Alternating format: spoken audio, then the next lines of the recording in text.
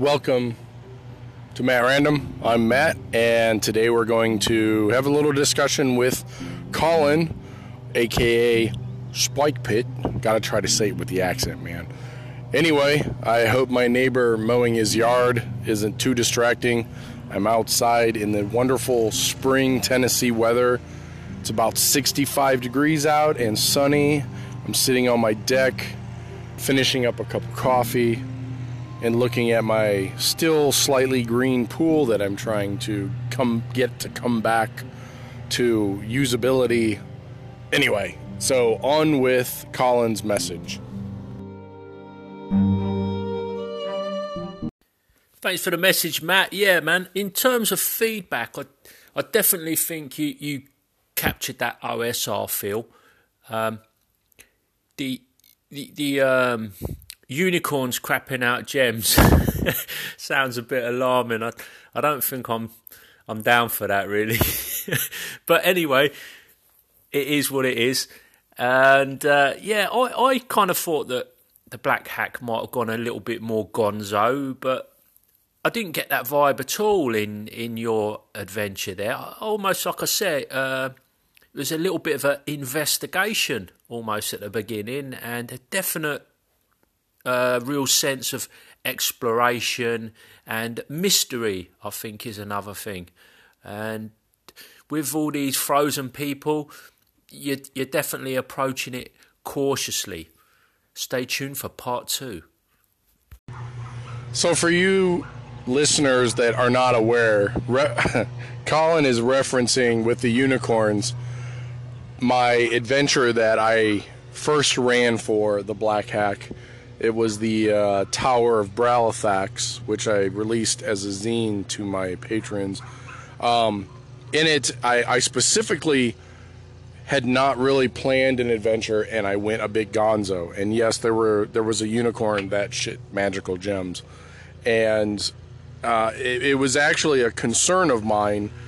With one thing I've seen with a lot of rules light games is that the systems tend to lean a little bit more to the gonzo realm, and I was afraid that Black Hack was only capable of running that sort of a game using it.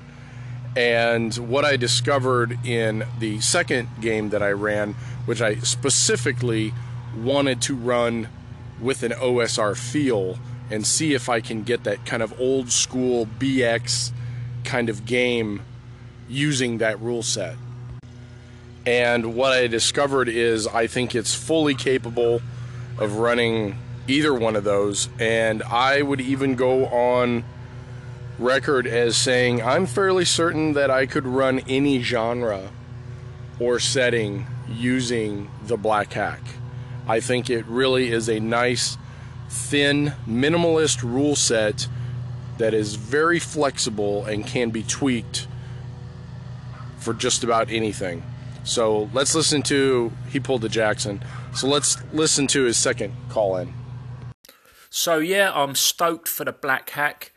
It's interesting to hear you talking on your podcast about how you like your rules book that you've printed out.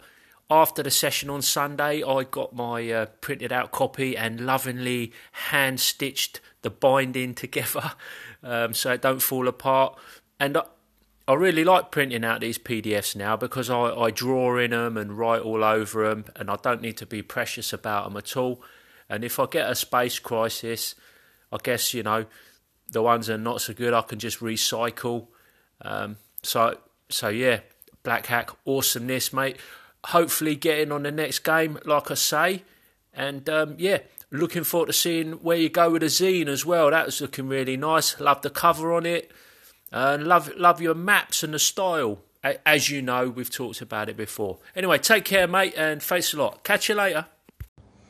So what Colin is referencing here is I had ordered the pre-order box set, but I had not received it yet. And I had printed out the PDF on standard. I apologize for my neighbor's dog that seems to feel the need to bark every 10 seconds. I'd printed out the PDF on standard 8.5 by 11 US letter size paper, a little heavier than normal. I believe it is about 60-pound paper, and I used colored paper, so I actually used 2 different colors. So I have the players section and the GM section different colors, so it's really easy to, I'm looking for this particular thing. If I was to do it again, I would probably add more colored pages. I'd like the random tables section to all be one color. I'd like the monster portion of the book to be a different color. I think it would make it even easier. But that's the great thing about this, is I had the paper at work already. I printed it at work, and then I had it spiral bound by FedEx. It literally cost me $6 using the cardstock I had bought, I don't know, a year ago at work for some other thing that I did, probably printing a zine or something. And for $6 plus whatever the cost of the PDF, I absolutely love it. It's actually larger than the standard one, and I think I will probably, I hate to say it because I love the box set, but I think I will probably use my printed copy more than I will use the box set. And that's not to say that the box set isn't worth it. I absolutely think it is a master work box set. It is expertly put together, high quality materials, everything is just gorgeous. The little DM screen, which I probably will never use, perfect. The little folder that holds all the character sheets, brilliant, just very well put together. The small spell books that came with it, they have one small, it's almost like a pocket size, like a field note size, a little bit different, but close to that. One for the divine spells and one for the arcane spells. Just absolutely gorgeous. But I probably won't use it because, like Colin said, I like to have my printed copy where I've scratched out things or made a note of, this is what this rule necessarily means. Like I did that in the armor section. It's just gorgeous. I love my printed copy, and that's probably what I'll use.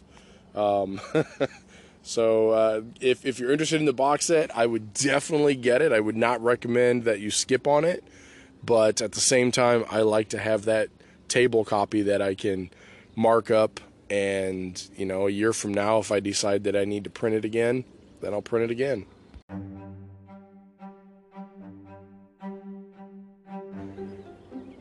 And there you go, another podcast about the Black Hack. Thank you, Colin, for the call-in. I appreciate it. Great discussion. I'm glad you're enjoying the game. Today is Saturday, and tomorrow should be the last session of my Black Hack old school style game. Originally envisioned as sort of a test of if Black Hack could be ran old school, to reflect like a BX game or Labyrinth Lord or Swords and Wizardry type game, and I think I've been successful. Players have all said it's exactly what they wanted and imagined in an old school game, so I call that a win. Thanks for listening, and talk to you soon.